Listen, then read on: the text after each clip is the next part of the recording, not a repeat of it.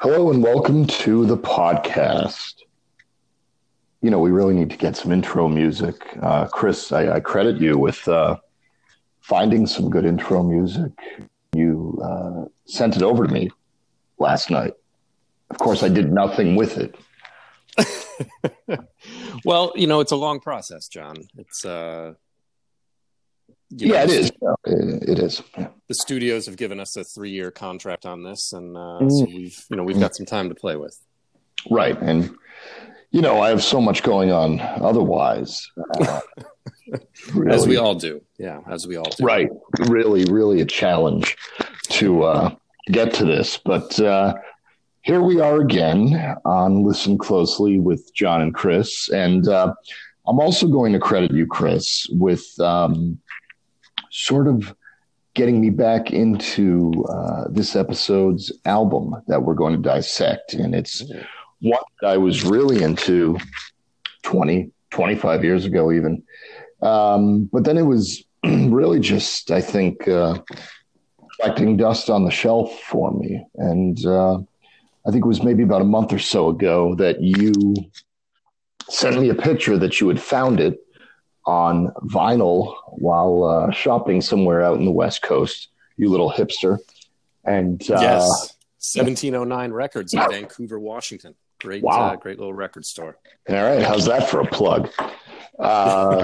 And ever since that moment, I said, well, I need to give this another try. And what I'm referring to is the sweeping and magnificent 1982 masterpiece from Elvis, Costello and the Attractions called Imperial Bedroom. And it really is an amazing album. And I regret that I didn't spend much time with it over these last 20 years, but I will say this much: over the course of the last 5 days, I have played it so much that I've worn it out. So let's jump right into it. The album's released in 1982. It is very much a complete departure, I think, from the kind of brash punk new wave sound of Elvis Costello's first few albums. I mean, I just want to throw this out there. So this is released in 82. Elvis Costello is only 5 years into his professional career at this point. And he releases 1977, his debut album, My Aim Is True. 1978, This Year's Model. 1979, Armed Forces. 1980, Get Happy. 1981, Trust. And then this album in 1982. That's insane. It's a busy man. My God. Very busy man. And as I said earlier, it's a departure. It's got this sweeping sort of epic sound, heavy orchestrations, but then it's sort of a hodgepodge, I think, musically of different styles. You have country in there with Almost Blue, Long Honeymoon, there's a bit of a tango, and then you have songs that have a kind of a Sgt. Pepper vibe, like And in Every Home and Pigeon English, which is one of my favorites. And perhaps not coincidentally, the album is produced by Jeff Emerick, who was one of the sound engineers on the Beatles' Sgt. Pepper's Lonely Hearts Club Band album. So I think that is intentional on Elvis's part. And I think he sought to create some sort of masterpiece. And frankly, I think it is. It's probably somewhat flawed, but I don't know. What say you? What makes this album special? Oh man, this album! I just listened to the whole thing again earlier this morning, and this album you're right. There's so many different genres going on and styles, and somehow it all kind of fits together. It's kind of frenetic and a little bit schizophrenic, but it all holds together. I think some of the things that came to mind listening to this, there's such a sense of dissatisfaction and a lot of self-loathing. You think that's fair to say? A lot of alcoholism. Yeah. And then there's these rays of hope, though. It's very dark, but there are these rays of hope. And I just think, the thing with Elvis Costello, who, not to go all mutual admiration society on you, but you're the one who introduced me to Elvis Costello probably like 25 years ago. I had heard of him, I sort of knew that he was someone who was cool in the kind of hipster scene, but you introduced me to him, and right away, I mean, the thing that took me aback was his lyricism. His lyrics are phenomenal. I mean, they're amazing. A lot of it is, there's not a lot of pop and rock music that could, I think, genuinely pass for poetry if you took the music away, but I think his can. Without a doubt. I think he is, for my money, one of the greatest lyricists of all time. Definitely one of the greatest that's still actively writing, performing, singing. And I think this album really captures those lyrics at their best. And what I find amazing is those first few years of his career, he comes onto this scene and he's this very kind of neurotic, angry, Buddy Holly looking guy. Mm-hmm. And in those first few albums, you listen to the lyrics and they're edgy, they're angry. They're kind of all over the map, though, thematically. And with Imperial Bedroom, I think he really focuses on writing an album about relationships, about men and women, about the disintegration of relationships. And yet that angry young man is still very much there. And on some of the songs, it's really just, it's out there. It's on the forefront. And I pulled a couple of different passages that really stuck out to me listening to it this time around or over the last few days. One of the first ones is from Boy with a Problem, which is the 12th track on the album. And interestingly enough, he wrote the lyrics to this with Chris Difford from Squeeze.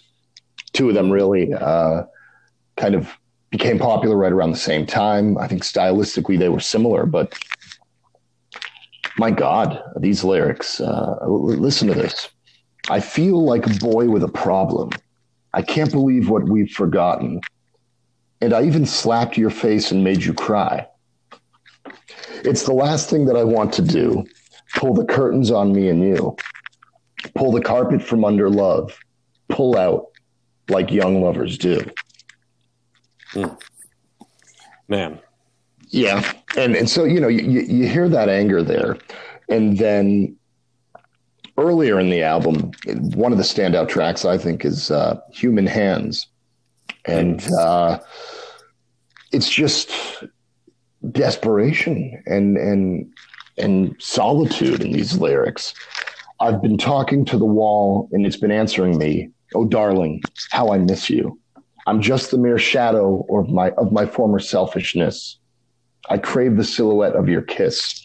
And then, of course, the refrain. Whenever I put my foot in my mouth and you begin to doubt that it's you that I'm dreaming about, do I have to draw you a diagram? All I ever want is just to fall into your human hands. It's beautiful. It really is poetry. Yeah, absolutely. Yeah. For me, go on. No, I was about to ask any standout lyrical passages for you. I mean, there's just so many. I was trying to come up with some, and basically every page I look at, I could do. But I think the way that it begins with Beyond Belief, if you look at some of the past albums that we've done, or that like you did with the Rolling Stones, with Brown Sugar kicking off Sticky Fingers, with Zoo Station kicking off Achtung Baby. Yes. Beyond Belief, it really sets the tone. And I think all great albums kind of have a tone setter at the beginning. And this one right away, history repeats the old conceits, the glib replies, the same defeats. Keep your finger on important issues with crocodile tears and a pocket full of tissues. It goes on to, I hang around dying to be tortured. You'll never be alone in the bone orchard. This battle with the bottle is nothing so novel. So in this almost empty gin palace, through a two-way looking glass, you see your Alice. And it just sets the scene for It's chilling. the love affair and the dissolution of that we're about to go through. And we go through it. Oh my God, yeah. And it's those alcohol references. Yeah, I mean, was he going through a divorce at this time? Because it certainly comes off that way. It's interesting because I don't know that he was at this time, but I think he did a few years after this. So it could just be that maybe the marriage was faltering a little bit. I don't know. Yeah. I read his biography, but that was 7 or 8 years ago. So the hell if I remember it, I can't remember what I read last week. Right. But the part of it, you talked about how many sort of styles and genres. It's kind of a hodgepodge in some ways. And, for sure. But I think that part of what I like so much about it is that it works because you get the sense that if there's a protagonist who sort of is leading you through this album, that's what he's going through. He's going through these ups and downs and these highs and lows and just feeling this kind of cacophony of emotions, if you will. And so it perfectly mirrors that. It does. And it seems as though it's almost like when you listen to it, he's going through it real time. It's not as though it's an anecdotal ode to, oh, my marriage has gone to shit. It's really, it's pulsating. It keeps you on the edge, I think. Yeah. Yeah. And do you have the vinyl? Do you have the album? I do not. I'm not as cool as you. I'm sorry. Yeah, I know. Right. Well, sometimes I just play it with my acoustic and, the album, what's the the sleeve, I guess you'd call it, of the album. It has all of the lyrics on it. There's nothing else on it. It's just on each side. It's 2 columns of lyrics, and it's just in like Times New Roman 12-point font, straight across. There's no break between any of the songs, so it's just this long stream of words and sentences. I don't even think there's no punctuation. Just all runs into one another. Makes sense.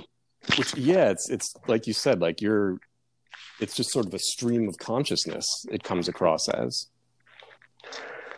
The interesting thing was the critical reception, because it was very much unlike what he had done previously. And Rolling Stone magazine calls it his masterpiece, and they would rank it number 38 in their best albums of the 1980s. I think it should be higher.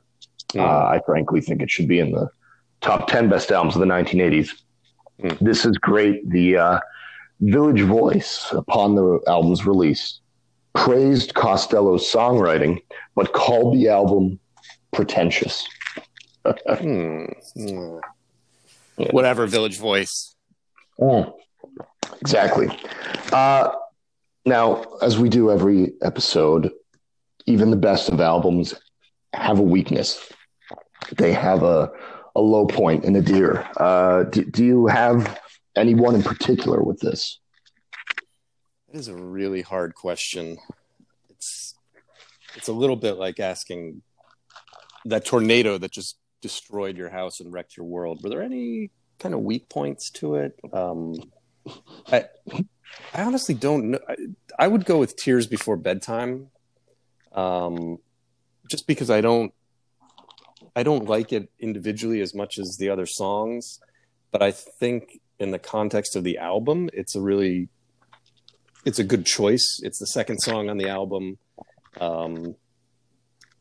It has this sort of, Tears Before Bedtime. It's a down song, but it has this kind of nice melodic tune to it. And it's kind of setting you up early on. He's not going to come at you right away with the real deep, dark stuff. So I think it's a necessary song. I just don't like it as much as the others. How about you? I'm quite surprised by that, by the way. Really? But we'll get to that in a moment. I do like when we disagree, because it doesn't often happen. So this is exciting. Our Dave Mason moment here. Yeah, exactly. We just disagree. For me, the weakness is 15 tracks is a little ambitious for this album. And I think that it could have been that much more effective if he shaved a couple of them off. And in particular, the one that really does nothing for me, even this go round, this recent go round of listening to it incessantly for the last 4 or 5 days, is Little Savage. I just do not like Little Savage at all. I never have. Now, don't confuse it with Little Fool, which I think is a great song. But Little Savage, I get that it fits with the rest of the album. I just don't like it. And for my money, this would be a better album if that weren't on it, and if it were just 14 songs instead of 15. But who am I? That was one that I considered, but I'm glad you didn't. Yeah, it's tough. I don't have any big problem with Little Savage. I agree that it's not one of the best tracks, but it's really hard on this album. It's really hard to pick. It is. Pick one that is not. And it's almost like, it really is an album. It really is something that you need to listen to start to finish in its entirety. And it's perhaps not coincidental that unlike his 5 previous albums, which all had big chart-topping singles, or at least singles in the top 20 or 30 or 40 or whatever, this one really didn't. And this isn't a singles album. You need to put it on, press play, or in your case, drop the needle, dude, and then flip the side 6 songs in or 7. But Little Savage, I don't like it, but maybe it needs to be there. And in your case, Tears Before Bedtime, you don't like it, but it needs to be there. Yeah, and where I will disagree with you is that I like the amount of tracks on it. I think that, there's 15 tracks. It's about 15 minutes long. So you're looking at a lot of tracks that come in under 3 minutes, which is unusual. But I think it adds to this sort of frenetic whirlwind that he's going through and taking you through on this album. I see what you mean. And it's almost like these little vignettes.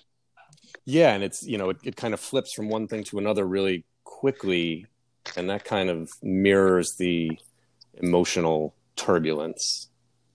What for you is the sleeper moment or something surprising about the album that you felt either over the years listening to it or perhaps just this recent go-around of prepping for this episode? The one that kind of crept up on me over the years that's become a real favorite, you mentioned it before, You Little Fool. Yes. I think that's an incredible song. It's a little bit different in that the protagonist in that song is a teenage girl, which is a pretty bold move for Elvis to be writing from that never perspective. Thought of it like that way, yeah. But it's one of those songs that we talk about sometimes, kind of like Springsteen's Brilliant Disguise, songs that flip, that are taking you one direction, and then at the end throw you a curve. And that's what that does. You start with this kind of naive, vulnerable girl, but at the end of it, she's kind of transformed, and she's the one who's got the power over her suitors. So it's as though they pulled kind of a lyrical bait and switch on the listener. Yeah, you think the fool is one person, and it is, but then at the end, the fool has become the fooler. Sort of like Willie Nelson's Pancho and Lefty. I love that song. Yeah, so do I. Yeah, yeah. That's but yeah, I see what you mean. And like Brilliant Disguise, very very interesting. Yeah, they pull a fast one on you. I never thought of that with You Little Fool, but now I'm going to have to go back and listen to the whole damn thing again after we're done here. Do check it out. I will. What's your sleeper?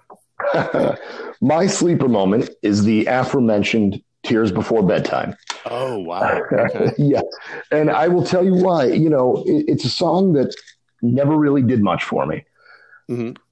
Over the last few days, listening to the album over and over again, I really took to it. And I think it has a necessary place on the album, as I think you indicated earlier. And it comes right after Beyond Belief, which is just a whacked out, neurotic opener.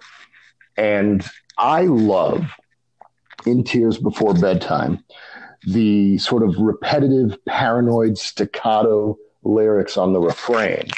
The I don't want to talk, I don't want to fight. How wrong can I be before I am right?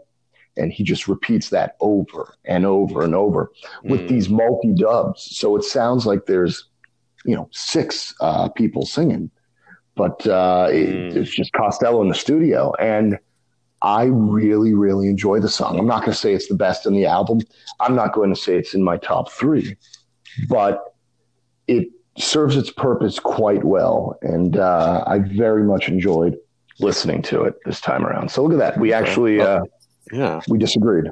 I'll have to go give that one another listen. And I think that brings up a really, really good point is with a lot of these songs at different moments over the last 20 years, I've kind of come in and out of different songs as being favorites because they're so layered, and it's because of the lyrics, because the writing is so good that I think, you hear a song. For me, I hear that song and I think, whatever. But there's a good chance that if I go back and really dig into that I'll find something that I haven't found before. You just might. Yeah.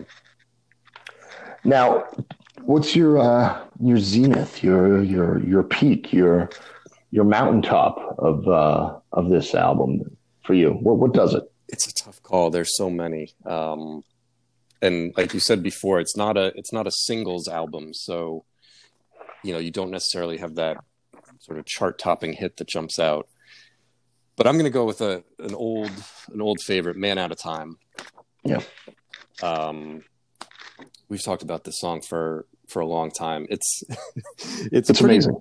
Yeah, it's a pretty dark, twisted song that gets into infidelity, alcoholism. I believe prostitution is involved in here. Yes. It's this for those of you who haven't heard it, all 3 of you listening. It's a song. I think he's a politician or some sort of state, employee, bureaucrat who is basically prowling around town apart from his buttoned up family at night, looking for a good time. But it's filled with so much self-loathing and self-awareness of what he's doing that, it's a really brutal song, and I love it. It is, and I love the line toward the end. And again, it goes back to the alcoholism, where he says, "You drink yourself insensitive and hate yourself in the morning." Yeah. No, it's it's one of his best songs. Not simply the best song on the album, but it's one of his best songs ever. Yeah, I'll read you another beautiful piece of it here. The after dinner overtures are nothing but an afterthought. Somebody's creeping in the kitchen. There's a reputation to be made. Whose nerves are always on a knife's edge? Who's up late polishing the blade? It just cuts right to the bone. He is a brilliant, brilliant lyricist. It's incredible. Yeah. Now I'm very curious what you picked for your zenith. Well, I went in a little different direction. One, because I knew you were going to choose "Man Out of Time." It's the obvious choice. And I think anyone who doesn't choose "Man Out of Time is misled and misinformed. So I didn't actually go with a song. Right. I went with, for me, what really does it, and this is a dark, dark album, but what brilliantly takes it even that much darker are the blood-curdling screams that link a few of the songs from the first half of the album. And they're not songs that are in any necessary order. So you hear the screams at the end of the 3rd track, "Shabby Doll," and then the scream comes back at the intro of "Man Out of Time," which is the 5th track. And then it comes back at the end of "Man Out of Time." And again, these are just loud, manic screams like something off of a heavy metal album. And again, it just shows the darkness, the the anger, the alcoholism of the album. I think it's a brilliant move. And this was 1982. Nobody did this sort of thing in a new wave album. Just random, misplaced screaming. Well, it gets at the torture that, you know, he's, or whoever the protagonist in this is going through. Absolutely. And the idea that, you know, some of these songs are very melodic, and he's taking some really deep, dark stuff and putting them into these nice little packages. And the screams, I think you're right. It's almost like him coming out of it saying, "Oh, this, like, creating this is just brutal." Like, it's just brutal. That's probably what it is. Yeah. Or maybe he was drunk. Who knows? Yeah. I'm curious your thoughts on, does the album at all capture the zeitgeist of early 1980s? How indicative how indicative is it of the culture of that time, the music of that time? Tough to say when we get into these older ones, because this was, I mean, we were, 5 when this came out. So, you know, I don't know. Even just knowing history from afar at that point, I don't know that it really captures the zeitgeist. I agree with you. In fact, I don't think it ever intended to. Yeah. It doesn't sound like anything else from 1982. Yeah. In terms of new wave or post-punk. And that's, 82 had Duran Duran Rio. It had Roxy Music Avalon. It had a whole slew of other amazing new wave albums. This sounds nothing like them. This sounds nothing like anything else at all. As we said at the onset of this is a hodgepodge of different musical styles.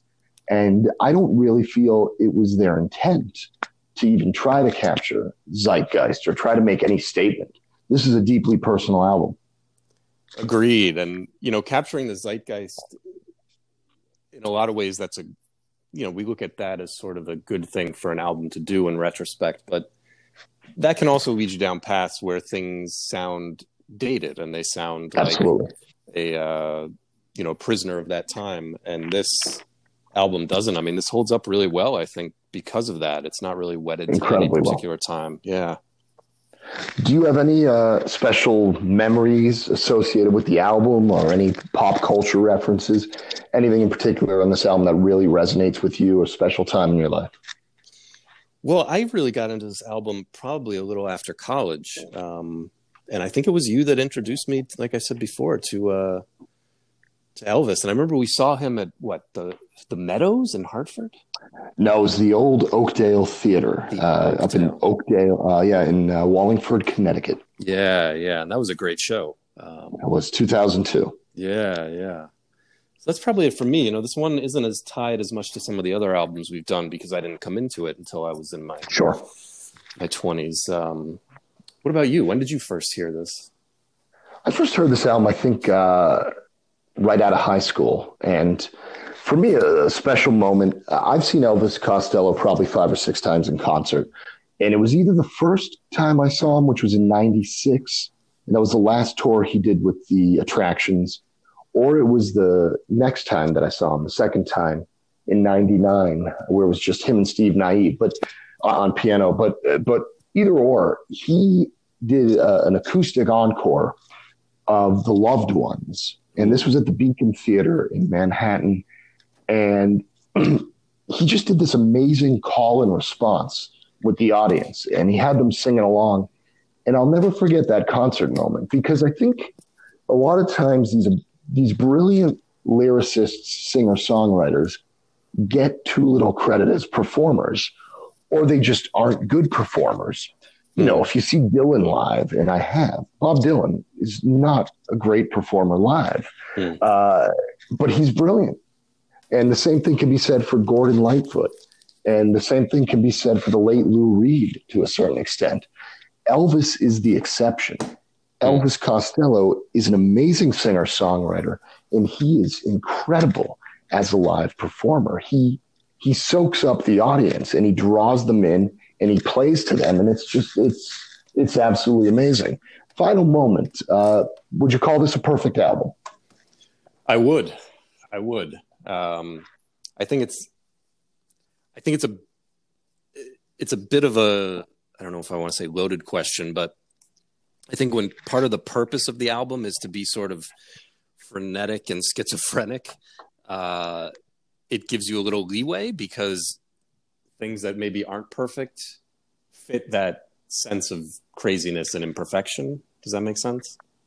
It does. It does. I disagree in that. I don't think it's a perfect album, and I don't think it was ever intended to be.